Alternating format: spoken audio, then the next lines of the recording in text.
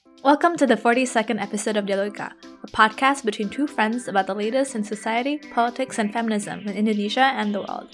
I'm Stephanie Tangkilisan.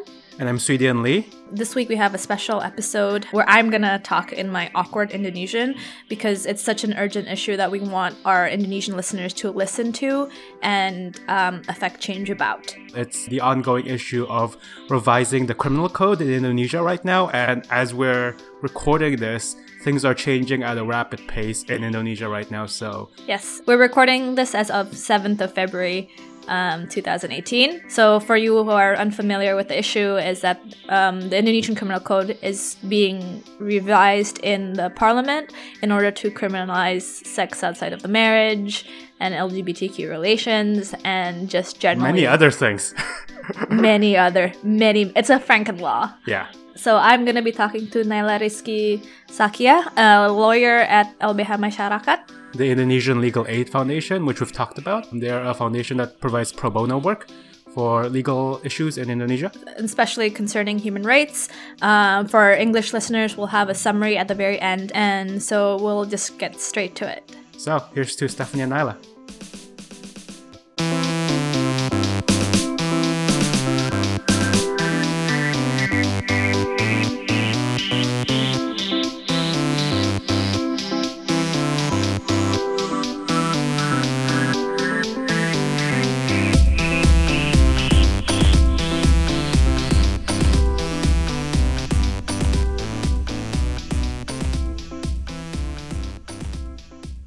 Halo, perkenalkan nama gue Naila, gue pengacara publik di LBH Masyarakat. LBH Masyarakat itu organisasi seperti apa? Mungkin untuk orang yang belum tahu LBH Masyarakat. Well, jadi basically lembaga bantuan hukum masyarakat ngasih bantuan hukum gratis secara cuma-cuma kepada kelompok rentan, miskin, korban pelanggaran hak asasi manusia. Nah, kalau di LBH Masyarakat sendiri kebetulan punya beberapa fokus isu tersebut, contohnya adalah narkotika, HIV, LGBTIQ, pekerja seks, hukuman mati, dan mental health juga. Jadi Naila mulai involve sama revisi RUU KUHP karena LBH Masyarakat ini juga part of your pekerjaan kamu gitu ya? Iya, betul, karena bagian dari advokasi. Jadi selain ngasih bantuan hukum, kita juga bergerak di advokasi juga. Yang salah satunya juga ngebahas soal RKUHP. Karena kalau RKUHP itu beneran mengatur seluruh aspek kehidupan kita gitu. Mungkin yang bagi belum terlalu familiar sama RUU KUHP bisa jelasin dikit nggak sih? Ini kok tiba-tiba ada revisi terus di RUU KUHP, terus apa hubungannya mungkin dengan putusan MK yang waktu itu mencoba mengkriminalisasi hubungan di luar pernikahan? Kayak apa sih yang paling mengganggu gitu? Gini, jadi sejak tahun 46 lah ya gitu, tahun 1946, kita itu nggak pernah mengubah kitab undang-undang hukum pidana kita.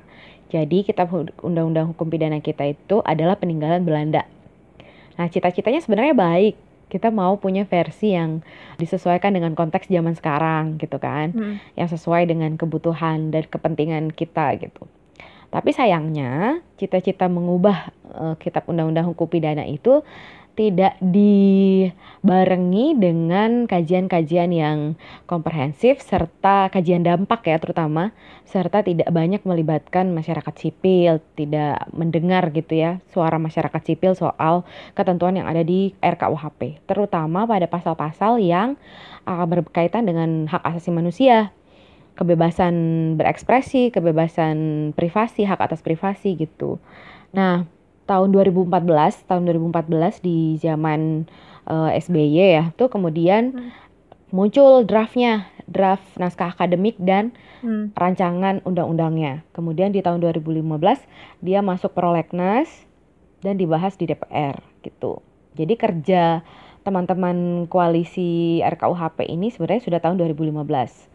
Nah, 1 tahun setelah masuknya RKUHP ke dalam prolegnas. Prolegnas apa? Prolegnas itu program legislasi nasional, program pembuatan hukum dan undang-undang di DPR yang menjadi prioritas kerja di DPR selama periode tertentu gitu. Nah, si RKUHP ini masuk dalam prolegnas, jadi menjadi prioritas undang-undang yang akan dibahas oleh DPR. Pada saat itu RUKHP itu ada unsur yang menentang seks di luar nikah nggak? Iya, itu udah. Jadi sejak rancangan 2014 itu sudah seperti itu bunyinya. Sudah memuat ketentuan yang mengkriminalisasi extramarital sex atau homoseksual dan juga homoseksual seks. Kemudian di tahun 2016 ada permohonan judicial review di Mahkamah Konstitusi yang diajuin sama AILA, Aliansi Cinta Keluarga. Sebetulnya ketentuannya sama. Permohonan yang diminta sama AILA itu sama dengan apa yang ada di dalam RKUHP, yaitu mengkriminalisasi homoseksual dan hubungan seks di luar nikah. Nah, karena di 2017 bulan Desember itu MK menolak judicial review itu, kemudian naiklah isu ini di RKUHP lagi. Oh, banyak pemberitaan yang bilang kayak MK melegalkan LGBT dan free sex gitu kan. Jadi banyak. Jadi ada pushback gitu terhadap isu ini. Jadi RUKUHP ini hidup lagi gitu ya. Ya. Siapa yang di DPR mendorong revisi KUHP ini? Nah, jadi sebenarnya itu trigger bagi politisi di DPR kemudian untuk kembali mempercepat ya pembahasan RKUHP.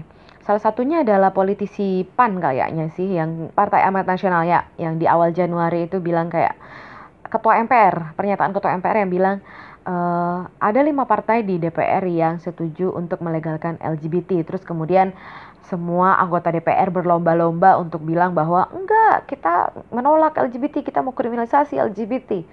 Kemudian inilah pembahasan itu seakan-akan penting untuk segera disahkan atau dibahas oleh DPR gitu. Padahal ya kan RKUHP itu kan gak cuma satu pasal gitu.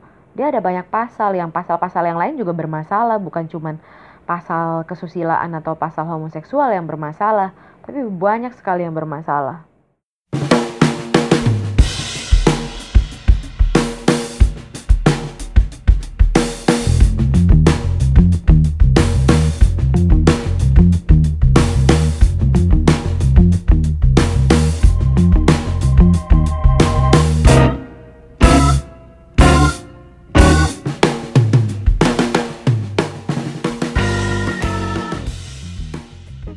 Apa aja yang bermasalah? Setidaknya kalau yang selama ini kebetulan gue pantau gitu, pertama adalah soal pasal-pasal kesusilaan yang banyak dibahas. Contohnya adalah soal perluasan zina, pasal 484 ayat 1 huruf E. Pasal itu memperluas definisi zina, yang awalnya zina itu adalah ketika seseorang berhubungan seksual di luar ikatan perkawinan, tapi di antara dua orang itu ada yang terikat perkawinan, jadi selingkuh lah ya gitu. Iya. Itu bisa dipidana. Nah, tujuan dari pasal zina di KUHP yang sekarang, bukan yang ada KUHP, adalah untuk melindungi perkawinan. Jadi itu kejahatan perkawinan sebenarnya. Bukan cuma sekedar zina. Jadi bukan criminalizing seksnya, tapi kriminalisasi pengkhianatan perkawinannya. Jadi karena memang buat melindungi orang dari kejahatan perkawinan aja gitu. Bukan zina yang dimaknai publik pada umumnya gitu ya, hubungan seks di luar nikah aja gitu kan. Jadi sekarang diperluas. Diperluas menjadi setiap orang, laki-laki dan perempuan yang tidak terikat perkawinan yang sah diancam pidana 5 tahun penjara. Nah, itu kan konyol gitu ya. Terus kemudian kita dari teman-teman koalisi, terus kebetulan aku bareng sama teman-teman JFDG bikin petisi tolak RKUHP. Ya, kita bikin tolak RKUHP, petisi tolak RKUHP yang sampai sekarang udah sekitar hampir 50.000 orang yang menandatangani petisi itu. Nah, dari tekanan-tekanan itu, nggak cuma dari petisi sih, tapi juga dari tekanan koalisi masyarakat sipil, mereka bikin kompers, mereka lobby DPR dan lain sebagainya. Terus kemudian kemarin tanggal 5 Februari, anggota DPR mengkaji ulang itu. Yeah. Sayangnya, dia nggak panggil orang-orang yang merasa berkepentingan gitu kan. Jadi dia, udah ini menanggapi orang-orang yang sibuk di luar sana kritik RKUHP, ya udah yuk kita bahas gitu kan. Tapi kita nggak dipanggil gitu. Tapi pas mereka merencanakan ini yang dipanggil justru dari sisi Ayla dan sebagainya, mereka datang kan. Iya. Jadi kayak one sided gitu mereka dengerinnya. Malah dia bikin rapat dengar pendapat RDPU dengan Ayla gitu, bukan dengan orang-orang yang justru ngerasa potensial jadi korban gitu. Nah terus habis itu di 5 Februari itu diputusin. Ada perubahan dari yang awalnya, kan kritik kita kan bilang bahwa RKUHP ini bisa menyasar setidaknya 5 kelompok lah ya. Pertama, kelompok perempuan korban perkosaan. Kalau misalnya perempuan korban perkosaan itu nggak bisa membuktikan dirinya diperkosa, dan si pelaku bilang bahwa itu konsensual, maka dia bisa dipidana. Oh my God. Terus kemudian yang kedua adalah pasangan yang menikah siri, pasangan yang menikah tidak tercatat gitu. Misalnya mereka tinggal berdua atau berhubungan seks, ada orang yang terganggu dengan itu gitu. Ya padahal ngapain sih orang ngerasa terganggu orang berhubungan seks gitu kan. Ada orang yang usil gitu kan ngelaporin mereka nggak bisa buktikan kalau mereka menikah karena nggak punya buku catatan nikah gitu kan. Ya mereka juga kena pidana. Iya. Terus udah gitu mengkriminalisasi misalnya anak-anak yang terpapar aktivitas seksual, yang justru mungkin karena kesalahan kita orang dewasa nggak ngasih tahu soal pendidikan seksual misalnya, atau dia dieksploitasi sama orang dewasa, pacaran sama orang dewasa gitu kan. Mereka juga rentan dikriminalisasi. Kemudian yang keempat adalah perempuan yang hamil karena janji nikah. Jadi dia berhubungan seksual dengan pacarnya, kemudian saya akan menikahi kamu, sebulan lagi menikahi kamu gitu. Terus abis itu hamil 4 bulan gitu kan, nggak ada kabar, ditinggal. Ya dia akan, dari mana kehamilan itu bisa dibuktikan kalau kehamilan itu dari hubungan yang sah misalnya. Ya dia bisa kena pidana juga gitu kan. Terus kemudian meningkatnya persekusi tentunya kalau misalnya pasal ini disahkan nantinya. Nah, merespon apa kritik-kritik dari kita, keputusan yang diambil DPR kemarin adalah pertama, mengurangi ancamannya yang awalnya 5 tahun jadi 2 tahun. Which is sebenarnya nggak mengubah apapun gitu kan, tetap di penjara gitu. Tetap di penjara aja 5 tahun sama 2 tahun. Terus yang kedua, dia menghapus frase sah dalam ikatan perkawinan. Jadi cuman disebut ikatan perkawinan, nggak ada kata sahnya. Untuk menjawab gimana ya nggak bisa membuktikan ini, membuktikan kalau dia sudah menikah atau enggak, ya udah kita hapus sahnya gitu kali ya. Tapi nggak dilihat konsekuensinya. Kalau kayak gitu hukumnya jadi nggak efektif dong. Kayak ya udah semua orang jadi bisa ngaku kawin siri dong. Nggak difikirkan gitu konsekuensi hukumnya, penegakannya nanti kayak gimana gitu kan. Terus sama yang ketiga adalah dia kemudian menjawab kekhawatiran kita soal persekusi dengan membatasi deliknya. Jadi yang bisa melaporkan itu cuman suami, istri, orang tua, dan anak. Itu juga agak aneh jadinya. Tapi itu juga masih problematik kan, kalau misalnya ada ibu atau bapak yang menentang hubungan anaknya. Iya. Atau misalnya yang tadi yang kasus perkosaan lagi deh. Misalnya ada korban perkosaan gitu, terus kemudian ngelaporin pelaku. Terus orang tuanya langsung kayak yang, wah ini daripada anak saya kena sendiri, mendingan laporin aja sekalian perempuannya. Enggak, itu bukan perkosaan tapi itu zina. Sama aja, dia nggak menjawab soal bagaimana RKUHP ini mengkriminalisasi kelompok rentan gitu. Dari sisi DPR dan Ayla yang saya baca dari media gitu, mereka kan seolah justru merencanakan RKUHP ini untuk memproteksi perempuan dan anak-anak kan. Ya. Gimana sih mereka bisa menjustifikasi hal ini? Yang yang selama ini dipropagandakan tuh kan sebenarnya LGBT ya sama mereka. Iya. Which is sebenarnya nggak mendasar gitu, nggak mendasar juga tuduhan-tuduhannya. Yang pertama, mereka nggak punya bukti saintifik apapun untuk mengkriminalisasi LGBT gitu. Udah jelas itu pelanggaran hak asasi manusia kalau sampai dikriminalkan. Tapi mereka maksa banget seakan-akan LGBT ini kayak jadi ideologi gitu loh. Dia kayak nggak bisa membedakan LGBT sebagai manusia, ya manusia yang punya orientasi seksual L, G, dan B dan T. Gak bisa membedakan. Jadi kayak LGBT itu dijadikan konsep, dijadikan ideologi yang berbahaya. Dianggap penyakit menular. Ya menular lah, apalah gitu-gitu kan. Jadi nafsu untuk menegakkan moral mereka tuh tinggi sekali gitu. Tapi nggak mendasar sebenarnya moralitas yang seperti apa. Orang moralitas juga subjektif gitu kan. Moral buat dia tidak bermoral buat kita. Contoh aja. Poligami buat orang Islam boleh-boleh saja gitu. Tapi kalau buat orang Katolik misalnya, Itu kan haram gitu ibaratnya gitu kan. Secara moralitas itu nggak bermoral gitu menurut agama lain gitu. Terus mau pakai standar yang mana? Ya. Mau pakai standar mayoritas doang ya kan tirani kan namanya kalau misalnya pakai standar mayoritas. Kalau mereka bilang ini bertentangan dengan moral bangsa dan lain-lain, ya bangsanya bangsa yang mana dulu? Kita kan bangsa pluralitas kan. Betul, kayak kita diverse banget, terus kita mau dipaksain buat tunduk sama satu moral tertentu yang itu juga debatable. Ya, yang dan juga historis kan dengan budaya Indonesia yang beragam, seksual orientasi dan betul, ekspresinya. betul. Dan mereka sering mengatakan, oh ini LGBT virus dari Barat. Padahal iya gitu. Kayak ahistoris banget kan dengan sejarah dan tradisi kita sendiri yang benar-benar. Ya coba deh main-main ke Borobudur, dilihatlah itu erotika yang penggambaran zaman dulu kayak gimana. Udah ada dari dulu, dari pahatan-pahatan Borobudur itu. Pahatannya apa gimana maksudnya? Ada penggambaran ini hubungan seksual homoseksual. Oh, I didn't know that. I didn't. Learn something new every day. Iya, jadi kayak misalnya oke lah kita memaklumi kekhawatiran mereka soal moralitas. Oke, kita maklumi gitu misalnya. Tapi kan nggak harus dipidana juga gitu. Misalnya orang berhubungan seks gitu kan, anak-anak gitu kan mau melindungi anak-anak dan perempuan. Jadi biar nggak berhubungan seks sembarangan gitu. Ya opsinya kasih pendidikan seksual dong ke mereka. Kasih tahu untuk menghargai tubuh sendiri, untuk menghargai tubuh orang lain, kasih tahu untuk konsen itu penting dalam berhubungan seksual gitu misalnya, atau usia kematangan itu penting dan lain-lain gitu kan.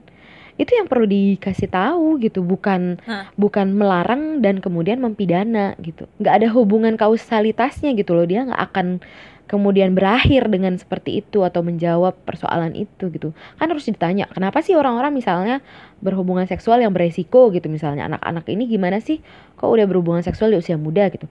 Kan dicari dulu penyebabnya apa. Oh ternyata mereka nggak tahu soal pendidikan seksual, terbatas. Mereka pengen tahu terus nggak ada yang ngasih tahu, terus ya udah coba aja gitu kan.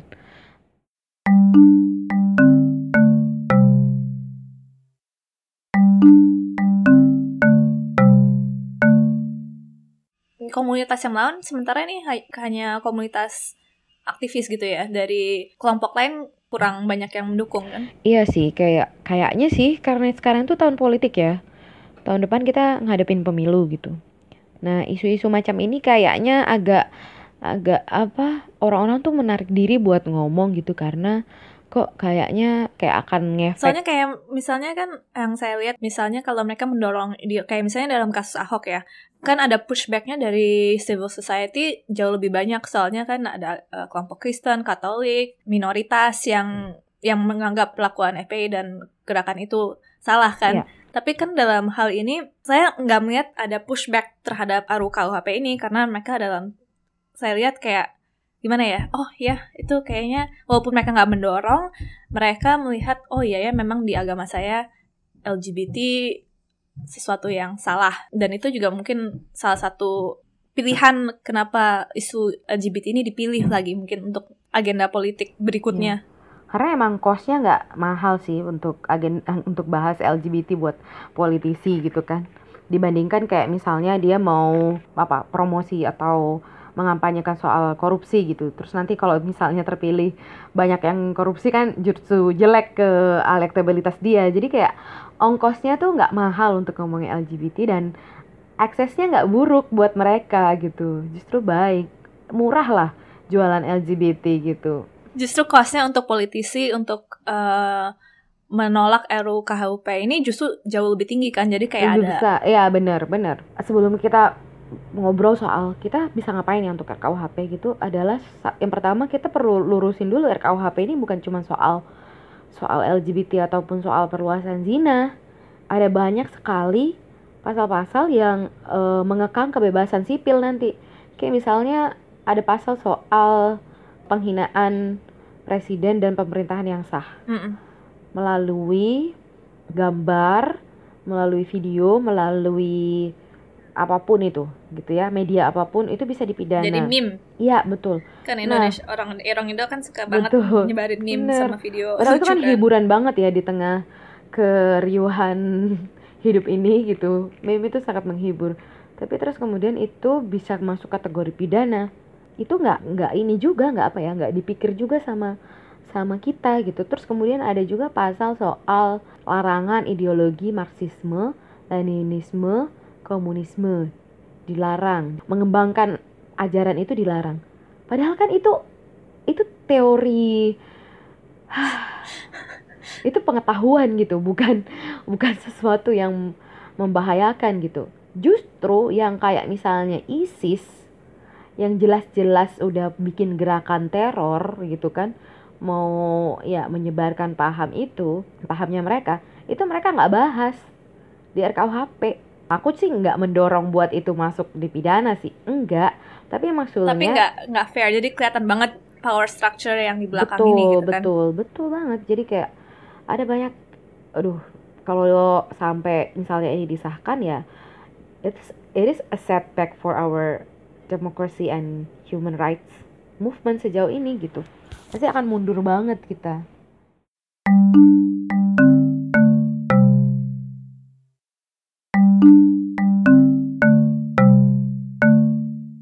Jadi Naila sama aku kayak gimana ya, teman perjuangan lah ya. Kita kenal dari JFDG dan Women's March, dan gue merasa sebagai orang Indonesia yang lagi nggak di Indonesia kayak bersalah. Dan you can sign the petition. Udah dari awal. Cool, ya udah berarti udah di-share. You did. I did something, tapi it's like online slacktivism. Jadi gue merasa kayak penting banget untuk ngomong sama Mbak Naila yang kayak lagi memperjuangkan ini, dan semoga kayak podcast ini didengar dan di-share orang supaya orang pada tahu bahwa ini serius gitu, ini darurat. Dan apa yang bisa dilakukan Mbak Naila tentang hal ini. Jadi ya, ini sebenarnya kayak emang every avenue harus ditempuh gitu kan, karena DPR bilangnya sesegera mungkin kita akan mengesahkan. Strateginya nggak ada lagi selain menekan DPR untuk tidak mengesahkan RKUHP. Kalau misalnya nggak bisa menghapus itu semua, tapi setidaknya ditunda dulu pengesahannya, ngobrol dulu sama kita gitu. Contohnya silakan tanda tangani petisi tolak RKUHP. Kemudian kalau misalnya teman-teman punya kenalan di DPR atau di pemerintah, bisa disampaikan juga concernnya. Kemudian bisa mengirimkan surat ke DPR untuk meminta penundaan pengesahan RKUHP atau penghapusan pasal-pasal kriminalisasi. Yang paling penting juga adalah untuk sektor-sektor di luar hukum ataupun di luar DPR juga. Kayak misalnya sektor industri, hotel, pariwisata, itu pasti akan kena dampaknya. Ini tuh nggak akan cuman menjerat orang-orang yang berhubungan seks aja, tapi semua orang bisa kena. Kenapa? Karena at least kita tuh pasti kena teror gitu kan. Rasa takut itu akan muncul gitu kan. Kalau dulu misalnya orang pasangan menikah ke hotel biasa aja, sekarang kayak ya takut diusik sama orang lain, ya kita harus bawa buku nikah. Jadi kayak teror-teror semacam itu tuh akan muncul di kemudian hari kalau sampai ini disahkan. Dan itu bukan cuman menargetkan 1, 2, 3 orang kelompok tertentu, tapi kita semua pasti akan ngerasain takut.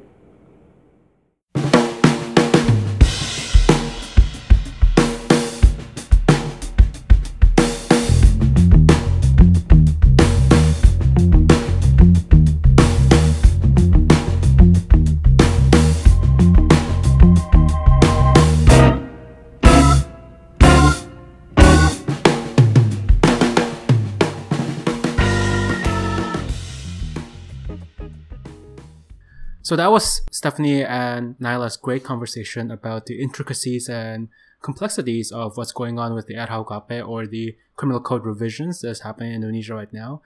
We really appreciate having Naila on this episode to really explain about not only the history of what's going on, but also the motivations of those proposing this, as well as the nuances of the debate. And for our English listeners, at the heart of this conversation, it is about a criminal code that is being proposed that will not only over-criminalize a lot of activities, in particular criminalizing sex outside of marriage and homosexuality, but it will also create a state of moral policing that imposes a tyranny of the majority on Indonesia's fragile democracy.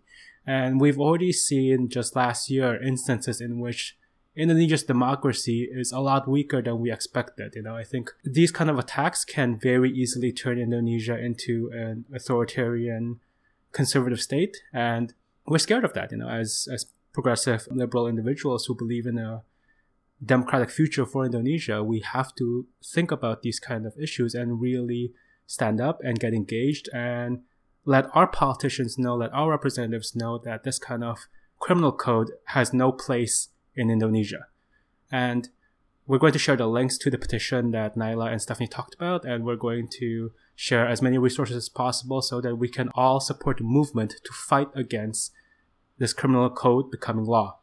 Please share this episode with all of your friends and family members and even strangers, and especially those who are Indonesian, living in Indonesia or not living in Indonesia. I think it's very important that everyone who cares about this great country of ours knows about the current situation and what's at stake. So please share this episode, please share the petition, and let's continue fighting this, as Stephanie calls it, Franken law.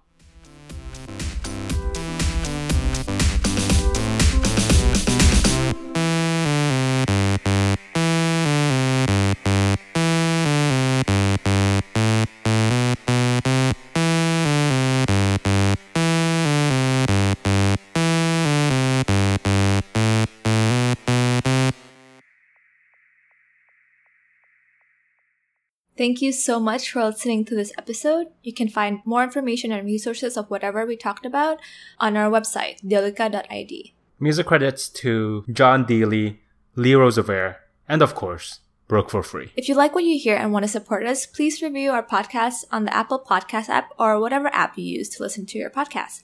And please share our podcast with your friends. It's the best way to spread the word about Dialogika. If you want to get more involved, we'd love to hear from you. Our email is dialogikapodcast@gmail.com, or just shoot us a message on our Facebook page. You can also find us on Instagram, YouTube, SoundCloud, and now Twitter. Please follow us on these various platforms. Our Twitter handle is @dialogikapod. Also, follow me on Twitter. It's StephTank. That's STEPHTANGK. Thank you again, and see you guys next time. Bye!